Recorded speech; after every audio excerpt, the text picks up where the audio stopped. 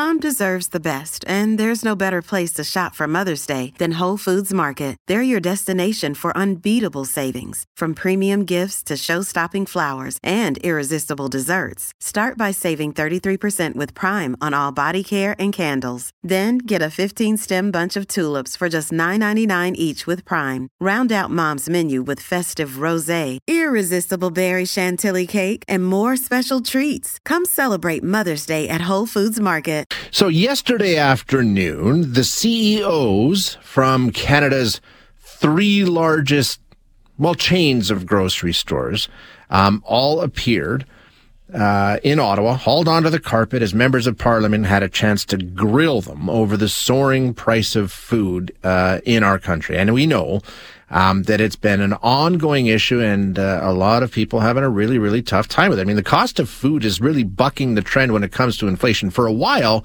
it was like, okay, it's inflation. The price of food is going up because of inflation. Well, inflation has stopped going. Well, it's still going up, but it's not going up like it was. It's really, really slowed down its upward climb.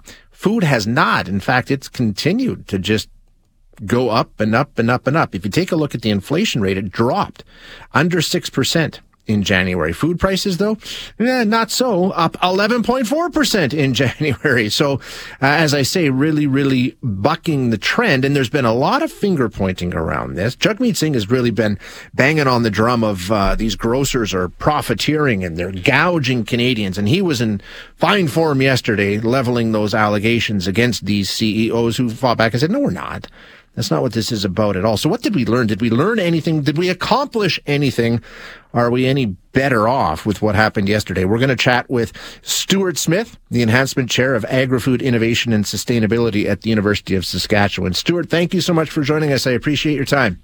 My pleasure, Shay. So we've had a ton of finger pointing over this, and a lot of politicians, specifically Jagmeet Singh, I think. He's the one who's got the most headlines talking about gouging and profiteering. So the hearing yesterday, what was the aim of it? It seemed like some went in with an aim to lay blame, and others were trying to get facts. I mean, what was the point of what happened yesterday? Yeah, it sounds like a little bit like theater, doesn't it? It does, yeah, totally. And I think there was a little bit of both of that, right? There was an opportunity to score some political points for some, and others, I think came with maybe some more legitimate questions. But I think at the end of the day, we didn't gain much in the way of insights. I guess what I was hoping for was that the committee would have pushed the CEOs to say, of all of your grocery or your retail activities, what percentage of those profits are coming from the actual sale of food items? Because our grocery stores have pharmacies, they've got coffee outlets, some of them are selling clothing and apparel. So take 100% of your profits and say, okay, what percentage of those are, because it's a different story if 20% of profits are coming from the sale of food items versus 60 or 70%. But I didn't see any of that information coming out. Not the specifics. You're right. I mean, Weston did say, hey, listen, we're not making any profit off of food prices. That's not where he didn't say where they were coming from or how much or anything like that. What's the rules around this? I mean, I can't remember any other businesses being called to testify before the House of Commons and explain why they're charging what they're charging. Are there different rules around the sale of food in grocery chains like this?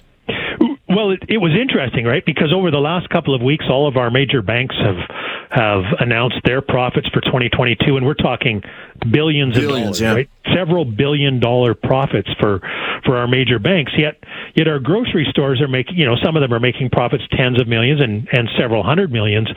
And I think the difference for this is because we all know people on variable rates or have had to renegotiate mortgages in the last year, and they're paying higher rates and higher amounts.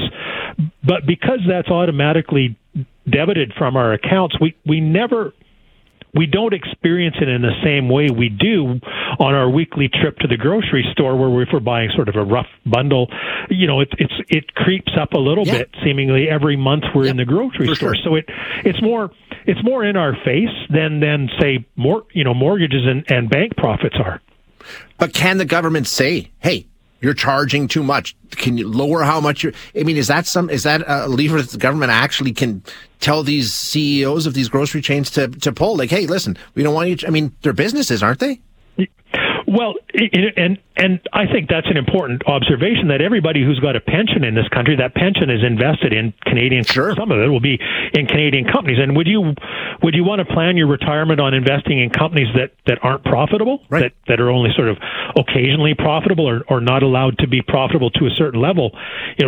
Then we would all be looking at retiring with smaller amounts of income, or having to work far longer to get to a level. So no, I don't think government really has any. Again, it's sort of that grandstanding theater stuff to make to the media, but there's actually no economic credibility to support that type of those types of calls. So, where do we go from here? Like you say, if we could get the information, and if I was one of these grocers and it was going to be favorable, you would have presented it, right? You would have said, listen, this is where we're making our profit. It's not on food. Can they be compelled to sort of, in the interest of fairness to Canadians, can we expect that information to ever be forthcoming? I think from a business perspective, they're not going to want to share that data, and rightfully so. No other sector of our economy are we demanding companies to say, well, you have to share your profitability or your internal pricing mechanisms. We don't require that of manufacturers, right, or anybody else. And given the limited competition in the retail sector, in the grocery space, I'm not sure that would be advisable, because if Company A saw that Company B was charging $12 a kilogram for an item, and they were only charging 10, then that's information that they can raise their price up to that higher price, and consumers are willing to pay. So it may actually result in higher food prices. Yeah, so politicians go in trying to get some accountability, and like we agree, a lot of it is theater. What about the executives? They have an agenda. They sort of have a case that they want to make when they go in, and is that basically, hey, don't blame us?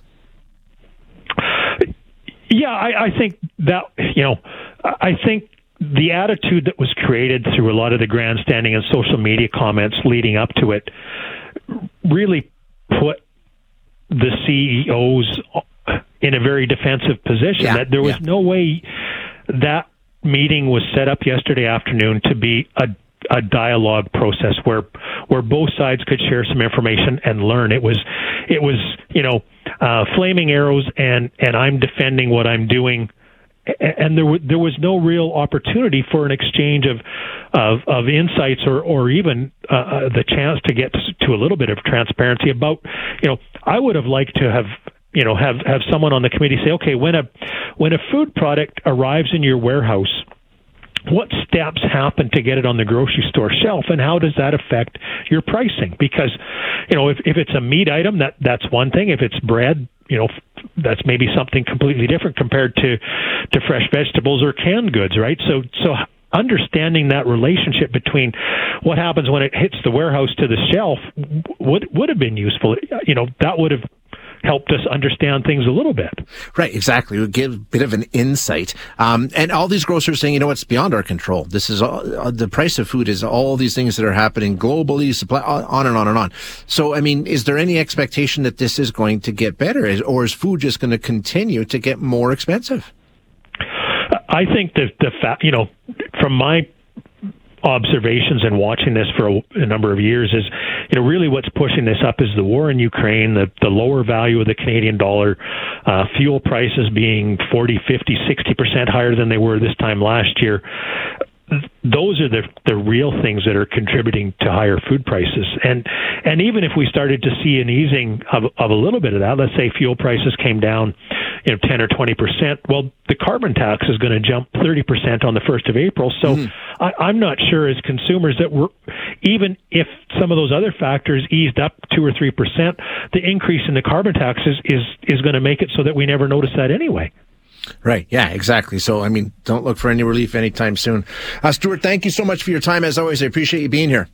My pleasure, Shay. Have a great day. You too. That's Stuart Smith, who is the Enhancement Chair of Agri-Food Innovation and Sustainability, University of Saskatchewan. Like he said, again, I'll go back to what I was saying earlier in the show on another story. When you've got politicians involved, you've got politics involved. And, he called it theater, political theater. And that, in a lot of instances, that's what it was.